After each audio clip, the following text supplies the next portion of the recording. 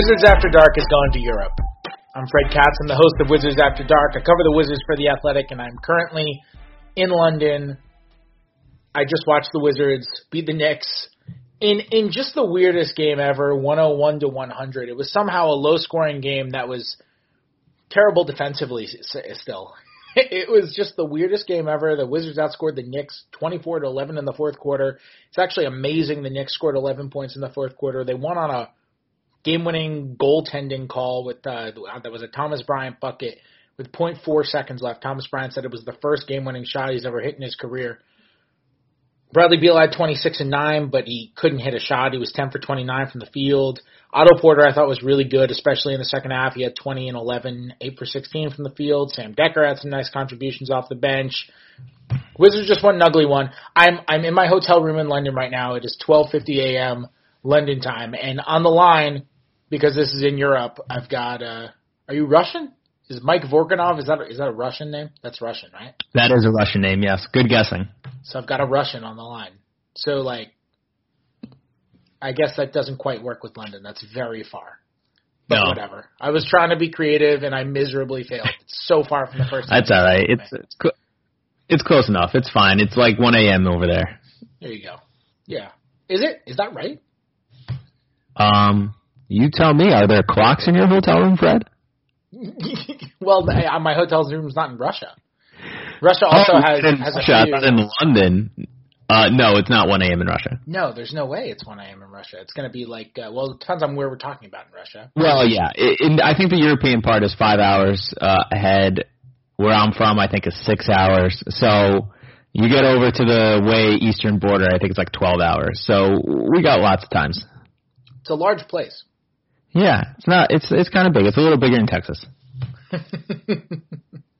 What's our so full disclosure here? You didn't watch the game? Not really. So, it's the first time I've really not watched a game this year. And it was partially my fault in that this was like an event, you know? So you're going around, you're talking to people, and you're doing stuff, but I was at my seat for most of the game. But the problem was, so they had us good seats in terms of proximity. We were on the baseline, and we were closer than you are in your average NBA arena. There was no problem in terms of access or anything like that. The NBA did actually a great job with it, I thought. I was not expecting to get as good seats as we did. But normally, when you're six, so it's like 5 rows that are the courtside seating, and there's a big walkway area in between, you know what I'm talking about? And then it's us, where we're at the foot of the stands. But we're first row, and there's no slope. So we're behind 7 rows of people and tons of people walking by, and you just couldn't see the game. You just couldn't see the court. And you couldn't stand up because then you were blocking the people behind them, and you had to be on your computer. And so it was just really difficult for me and Candace to quite see what was going on. So I tried. There were a lot of things that I didn't quite get. So I am just going to have you lead the podcast right now. So just tell me what we're talking about first. Go. Do it. I mean, I think we should just talk about the end, honestly. Everything else was just kind of build up to that. The Knicks had a lot of threes, and then they regressed to the mean, and Bradley Beal played really well, and Otto Porter played really well. But that end, man, I tried to look up on Basketball Reference, how many times we've had a goaltend in the last second or 5 seconds decide a game. It wouldn't even let me look for that. It's no, nothing like that stupid would ever occur. Why would I even have records of it? Someone tweeted at me that it happened with Jermaine O'Neal, I think in 2005. Okay, so the last time anyone can think of is 14 years ago. The last time anybody who saw my tweet and decided to crawl into my Twitter mentions could think of was 14 years ago, yes. Okay. I think that explains how it ran. Yeah. Yeah, no, it was – I had never remembered seeing that ever. I had never – okay, so I see somebody from the league office in the hallway when I'm walking out. I'm like, man, you ever seen that? A game that ends in a goaltend? And he says, yeah, 3 or 4 times. Totally, just found it totally unremarkable. What? down 3 or 4 times? There is no way. I should have said. I started laughing. I was like, there is no way that you can name 3 or 4 times in which you have seen essentially a walk-off. I'm going to call it a walk-off goaltend. It was 0.4 seconds left. It was a walk-off goaltend. There's no way. Yeah. If I was the NBA official, I would have just leaned into it and said, no, that's actually never happened before in NBA history. Look at what these London fans got. Yeah, that's true. That's very true. I'll tell you what, the crowd in that game was great. It was a great crowd. And it reminded me a little bit of a college tournament crowd in that they were cheering at everything because there was no rooting interest. They were just so happy to be watching basketball, and they were loud. Like, it got legit loud in there. It's actually a beautiful arena, which I had heard it was a nice arena, but I didn't know if that was just kind of people saying that kind of stuff for the sake of saying it. Yeah. It's a really super nice arena. Like, it is really, really state-of-the-art, beautiful. And it's really big, and that crowd was really good. It was like a really quality crowd because I guess they were just, and rightfully so, they were so pumped to be at an actual NBA game that counted. And it was so great because at the end, it's like this close game. The Wizards are making a comeback, and the Wizards score, and the crowd roars. And then normally, like if it's in Washington, the Wizards score, and the crowd kind of simmers if it's in Washington. And then the Knicks score, and nobody says anything, or they boo, or whatever. And here it's just like the Knicks score, the Wizards score, and the crowd roars, and the Knicks score, and then the crowd roars again. And it's like, what is going on? And I just thought it was this great, unique environment you never get in an NBA game. I had a lot of fun with that. I thought that was cool. Which is funny because on the MSG broadcast, because I, unlike you, as your understudy, did not go to London, one of the Knicks announcers was mentioning how like quiet it was for the first quarter. And I was like, no, but really before the game it was super loud. So like on the TV, I don't think it caught all of that during the game. Yeah, it wasn't insane. It wasn't really loud until like the fourth, because I think it was just a sluggish, groggy game. You know, the Wizards were supposed to fly on Sunday night. They didn't fly until Monday night because of the snowstorm in D.C. They can't really get in practice time. Neither can the Knicks. There's open practices. There's so many obligations that they have to have. There's the time difference. There's all that. It just looked like a sluggish, ugly game. And then it turned into an exciting finish. But for most of it, it was a double-digit game. Yeah, it was really weird. It was, I didn't expect it to last because the Knicks are just not that good of a three-point shooting team. So I expected it to kind of, for them to start missing shots basically and the Wizards to get back into it because they had the best players on the court. And that's kind of what happened. I was a little surprised that the Wizards came out so sluggish at the beginning, although I guess some of it was just, the Knicks were so hot. There's kind of nothing they could do about it. And obviously Luke Kornet presents this unique problem to deal with in NBA history, and the Wizards couldn't figure it out for a half. I loved watching Luke Kornet hit 4 threes in the first quarter and imagining, like, there were definitely fans there who were not major basketball experts. And I loved them watching there and being like, why have I not heard of this Luke Kornet guy? He's the best player on the floor. Yes, that was a great moment for him. He's now, like, I would really try to leverage that and get some, like, international branding stuff, see if you can get a London-based sponsorship. Like, really play that up and see if he can become big in London, in England. Luke Kornet was great on Twitter during the trip.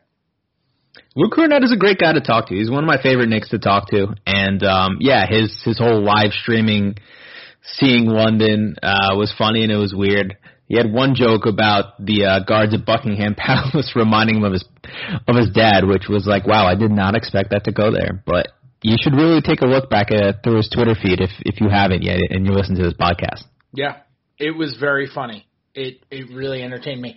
Let's actually stop screwing around, and there are a couple of real basketball things that I do want to talk about, and I do have thoughts on, and that were very relevant to this game. Okay. Number 1, Wizards down 1. 27 seconds left.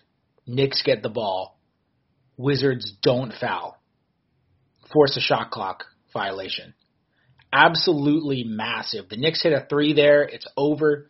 The Knicks have, a bucket of any kind. They take away the ability for the Wizards to win on that final possession. I asked Scott Brooks after the game why he decided not to foul. He said he felt like with the way the defense was rolling, they could get a stop. And look, it worked. It ended up being a really good coaching decision. And his logic makes sense. That was Scott Brooks dancing around the fact the Knicks scored 2 points in the first 9 minutes of the fourth quarter. Holy crap. That was amazing. Yeah. And that was Scott Brooks saying his offense was incompetent. And I think he's right. The whole fourth quarter was kind of evidence of that. And even that 3 that Emmanuel Mudiay hit to put them up, I thought was, it was a difficult shot that I think most of the time does not go in. So you're kind of just playing the percentages that they're going to keep on playing like they had in the fourth quarter. And it turned out, right? It worked out for him. And, maybe in the alternate universe where it doesn't, you rip him for it. But I don't know. I feel like those are the chances you have to take if you're the Wizards, where you need to constantly now. I think Ted Leonsis has said, as you documented, they're now playing for the playoffs. You need to take those types of risks to get wins instead of playing for ties or trying to go to overtime or playing it safe. Yeah. That was – I don't even know if that was necessarily playing it safe. I kind of think it was more playing it smart. I thought it was an interesting decision at the time, but Brooks' logic made sense. The Knicks offense was really – I'm saying fouling would have been playing it safe, because then you're you're doing what's the textbook end of game situation. Yes. Okay. Then I'm with you. I also think, man, Scott Brooks keeps going to these small lineups late in games, and it's cool that he's closing with them. And the lineup they won the game with was one with Thomas Bryant out there because he's a good offensive player, and I think he's kind of finding his sweet spot right now. He had 10 and 9 tonight in 16 minutes. He struggled a lot defensively. He gets out of position on pick and roll a lot, which is fine. He's 21 years old. He's learning. He's developing. This is all part of the process, but his footwork is off. His anticipation is off. His signal calling is off. He has a lot to improve on that. But he's a second round pick, 21-year-old they claimed off of waivers, and he's clearly a very good offensive player, and he clearly plays his ass off, and they love him in that locker room. So look, total success story. But with the way that Brooks is using him now, I think he's in a little bit of a rhythm of how he's going to use him, and he's going to those smaller lineups more. And the Wizards were way more successful when they played small in this game. They were just better when they were going small. They weren't as good when Mahinmi and when Bryant were in the game. They were a -9 when either Mahinmi or Bryant was at the 5, and which makes them, a +11 otherwise. That's big. The lineups with Jeff Green at the 5 have been successful. Lineups with Jeff Green at the 5, and then you have Ariza and Porter as your 2 switchy guys, have been pretty good. Beal can switch on to guys. Satoransky can switch on to guys like that. Those lineups are working. They're okay enough defensively, and they spread to the 3-point line. You can put Jeff Green in the corner. You can put Ariza in the corner. You can put Otto Porter anywhere. I don't even really mind Otto Porter taking mid-range shots because he's so good from mid-range. He's been 50% the previous 2 years that, it's kind of okay. And so those lineups are just kind of working, and I wonder if Scott Brooks is going to go to them more, because today it wasn't with Jeff Green. It was a Chase and Randall closing. But he still went small, and they seem to be working when he does it. They seem to be working. The Knicks struggle. Yeah, and it worked against the Knicks too because they like to play big. They start Noah Vonleh alongside Luke Kornet. Both those guys, Kornet played 34 minutes, Vonleh played 25, Mitchell Robinson played a little bit. So he likes to play 2 bigs at once. So that can really give a team like the Knicks trouble. And it worked, right? It did give them trouble. It was their lineup, their winning lineup down the stretch.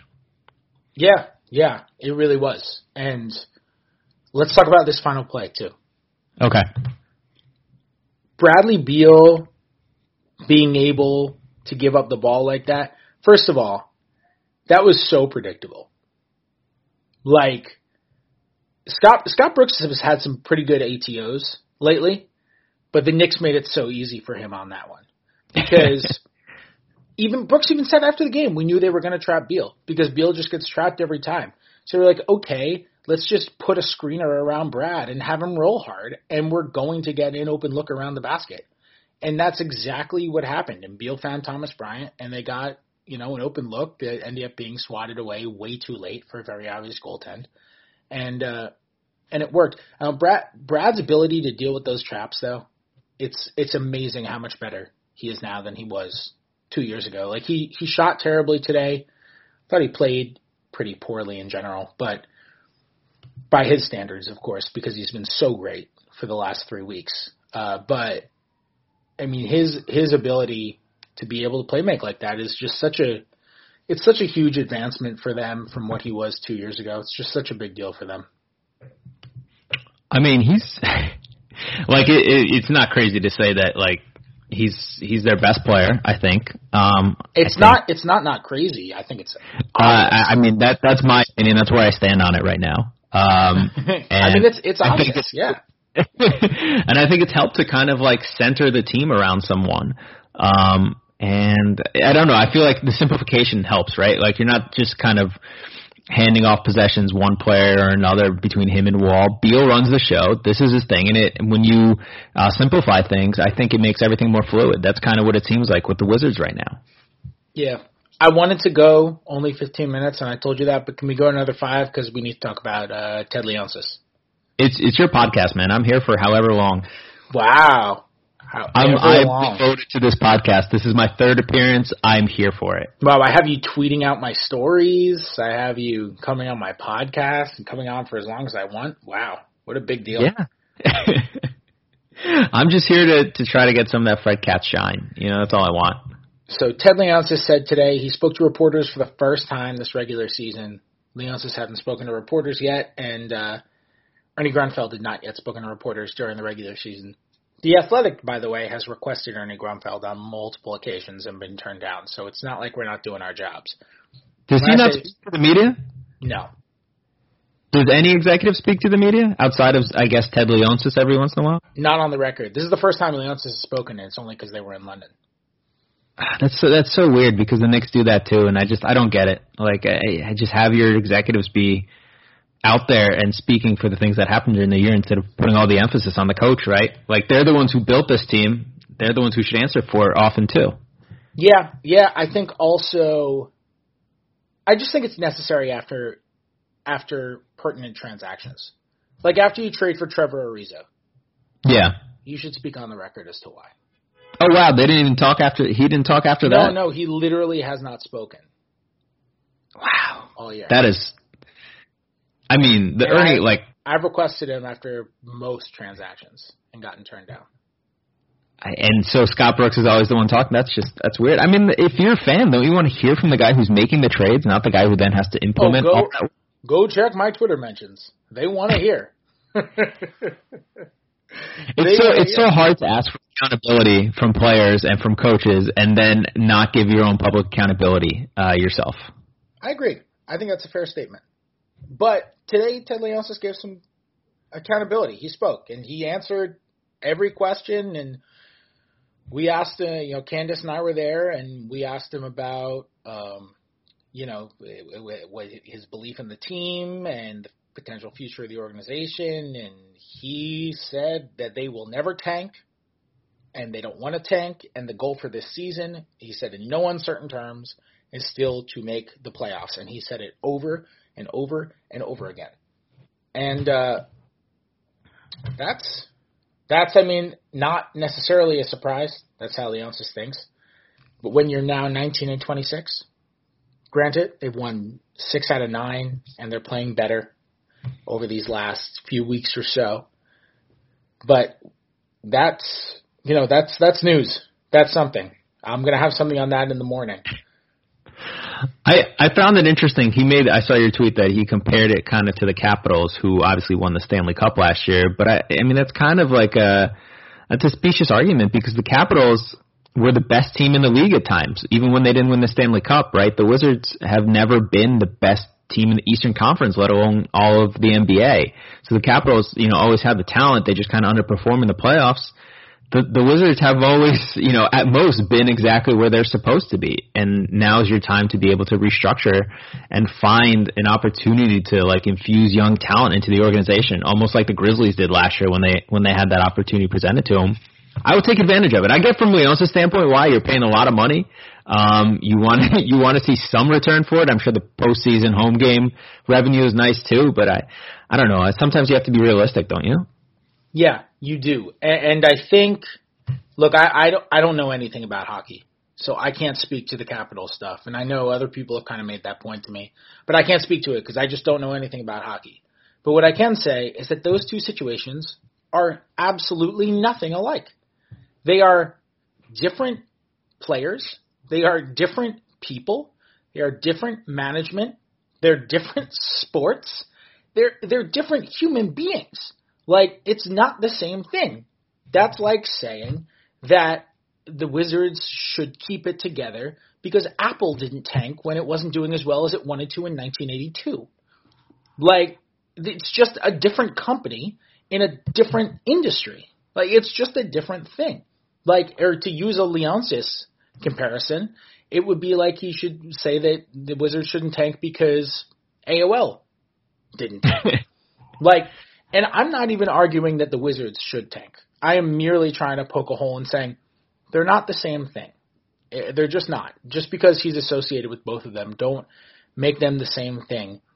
The foundations of them are completely different because the people are different, the industries are different, and the starting points are different. And I think that's enough to say it's different. Another quote that I thought was weird, and I'm going to mention this in my write-up of it for tomorrow morning. So he compared the possibility of tanking to what happened in Philadelphia. He said, we just played Philadelphia, and they have shoes that say trust the process, and they were really, really bad for 7 years. I looked when we beat them at home, and he was referring to the fact that the Wizards beat the Sixers at home a week ago. And they had two guys they picked in the first round in that lineup. That process is pretty risky in and of itself, and I don't think you can tell players, coaches, staff, don't make the playoffs and tank. We will never, ever tank. We have a strategic plan when I first brought the team to blah, blah, blah, blah, blah. Okay, a couple of things. Number one, I agree. I don't think you can tell the coaches, the staff, and the players don't make the playoffs and tank. I totally agree with that. That's bad for culture. You can't do that to competitive people. But that's not what people mean when they talk about tanking. They're talking about an executive strategy. And what they're really talking about is rebuilding. They're more so than they're talking about intentionally losing. They're talking about having a thought for the future than they are for a thought for today or tomorrow, but like years down the line. And the Philadelphia comparison just doesn't make sense. Like, he looked at them and they only had 2 first-round picks in their starting lineup. Well, that's because they traded Dario Saric and Robert Covington, who were both process products, for Jimmy Butler, who the Wizards were trying to trade for but couldn't put together a good enough package for, so he went to the Sixers for 2 process products. Ben Simmons was a first overall pick. Like, Joel Embiid is an MVP candidate. JJ Redick was willing to go there because of the talent that they had on that roster and obviously for geography as well and that kind of stuff. It's a different situation. I mean, the whole point of the process is, and also they weren't bad for 7 years. They were bad for like 3 years, 4 years. But the whole point of the process, and this is the thing that bugs me about the process, when people talk about it and say it didn't work because, look, like Okafor's not good and Nerlens Noel isn't that good and Michael Carter-Williams isn't good. They flipped Michael Carter-Williams preemptively when a lot of organizations wouldn't, by the way, for a really, really good draft pick. But this is why it bugs me when people say this stuff, because the point of the process is not you tank and then you get really good players. The point of the process is that it acknowledges that a lot of the times you are going to miss, no matter how high your pick is. So you need to create as many picks as you possibly can so you can cast your net as wide as possible. And then if you only have a 40% hit rate, you're going to be a lot better because you had 10 tries and you got 4 guys as opposed to having only 5 tries and getting only 2 guys. And that's what you do. You know why they were able to trade Robert Covington for Jimmy Butler? They were able to do it because 5 years ago they picked Robert Covington off the scrap heap and they gave him a chance and they developed him into that. Now they're doing that with Thomas Bryant, which is great for them, but they're not giving guys like Troy Brown an opportunity. Like, That's the reason. That's how you get to that point. And I'm not saying the Sixers did everything right. They clearly have made a ton of mistakes along the way. But I just thought that was such a weird thing to bring up. Like, that was such a weird comparison. Right? Yeah. I mean, I don't know. I think, like, the weird thing about the process is, as obviously as disliked as it was at the time, now that it's over, like, everyone tries to misappropriate it. It's for their own benefit. Tries to appropriate it, but they do it wrongly, and it's just funny. But yeah, Leon's just, I don't see how he got what he got out of looking at what the 76ers did. I don't know. I think it would worry me, because if I'm a Wizards fan and I hear the owner speaking like that, I wonder if his motives and his understanding of the game line up with the current infrastructure of the league and how you become good. Yeah. And look, there are ways to get good without completely bottoming out. Houston did it. They eventually made a James Harden trade. But the Wizards don't even need to bottom out this year. No. Like, they're already past bottoming out. You know, you just you understand what's best for the long-term future of the organization, especially where they're at, where they really need to, like, pile up good, cheap, cost-controlled players, right? And what's the best way to acquire that? It's not to keep, taking guys at 16 and then trading them away 3 years later for Trevor Ariza. It's try to get someone in the top 10 or the top 8 and put them alongside Beal and Wall, because you'll be stuck with them forever, and maybe Otto Porter. That seems fundamental to me. Yeah. Before we sign off, I just want to read this quote, because I thought this quote kind of got buried. I didn't really see people talking about it, and I think it's newsworthy. He said that the goal is still to make the playoffs, and then he said, I'm not all that happy with our performance, but you have to make non-emotional what's right for the franchise, what's right for the team. And then he said, and if you were a leader and you set out goals and you don't meet the goals, yeah, there might be a price to pay by everyone, right? Everything would be considered if you don't meet your goals. And then he says, but we're 40 games in, we're half the season through, and so the team makes playoffs, let's make the playoffs, let's see, blah, blah, blah. But that's a little nugget into his mindset. His goal is to make the playoffs. Right now they're not in the playoffs. And there's a little bit of like, something could happen if they don't make the playoffs. Because of that quote, I don't know what the something is. The something could be so many gazillion different things. But that quote leaves things open to interpretation. Yeah, and that makes you wonder, hey, when can we talk to Ernie Grunfeld? Good way to end it. Mike, I don't even think I said what you do. You whatever. You've been on this podcast like 4 times. You cover the Knicks for The Athletic. Plug your awesome Knicks work, because you're like me. You like weird, fun stories. Yeah. Go check us out at theathletic.com/Knicks. I'm on Twitter, Mike Vorkanoff. I try to write some fun stuff that doesn't always deal with the Knicks, and that's the best I can do at selling myself on here. Well, you do great stories. People should read your stuff. I also had a story that came out on Thursday morning that you can check out about which was very fun. Thanks, dude. About the culture. It was really fun to put together, because I spoke to a lot of like patently crazy people about the culture of European basketball fans watching games in the middle of the night, because with start times in the NBA, games are on at like 2 a.m, which is a perfect way to take this podcast round trip. Round trip? Circle back? What's the thing? Round circle? What is it? Yeah, sure. We'll go with round circle. I don't think that's right. I don't think you take something round circle. Time is a flat circle, I've heard. Everybody says that. That's the most over-quoted line from an overrated TV show, by the way. Whoa, wow. True Detective's overrated. True Detective is really good. See, this is why. That's what everyone's defense is. Season 1 was really good. How many like great TV shows were only good for 1 season? This is like a very difficult discussion to have at the end of a podcast, as we're trying to just rifle through into the end. We should save this for another pod. I'm happy to have this conversation. True Detective is a series of miniseries. It's not a TV show. Yes. But each season is, it's kind of like self-encased. Yeah, each season is its own miniseries. When you talk about your favorite TV shows, I don't know. It's only one really good season. It's just only one.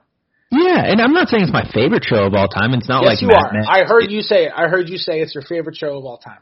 Can you at least admit that Matthew McConaughey playing, I forget whatever his name was on True Detective, was just great. Like, it was just great to take in and watch for, I think it was like 10 episodes or whatever it was. That really made the show, and that's why people loved season 1 and love using that line. Because he's a great actor, and I'm a huge Woody Harrelson fan. I enjoy everything Woody Harrelson does. And Woody Harrelson, of course. He's great. It was good for one season. It's the I'm trying to think.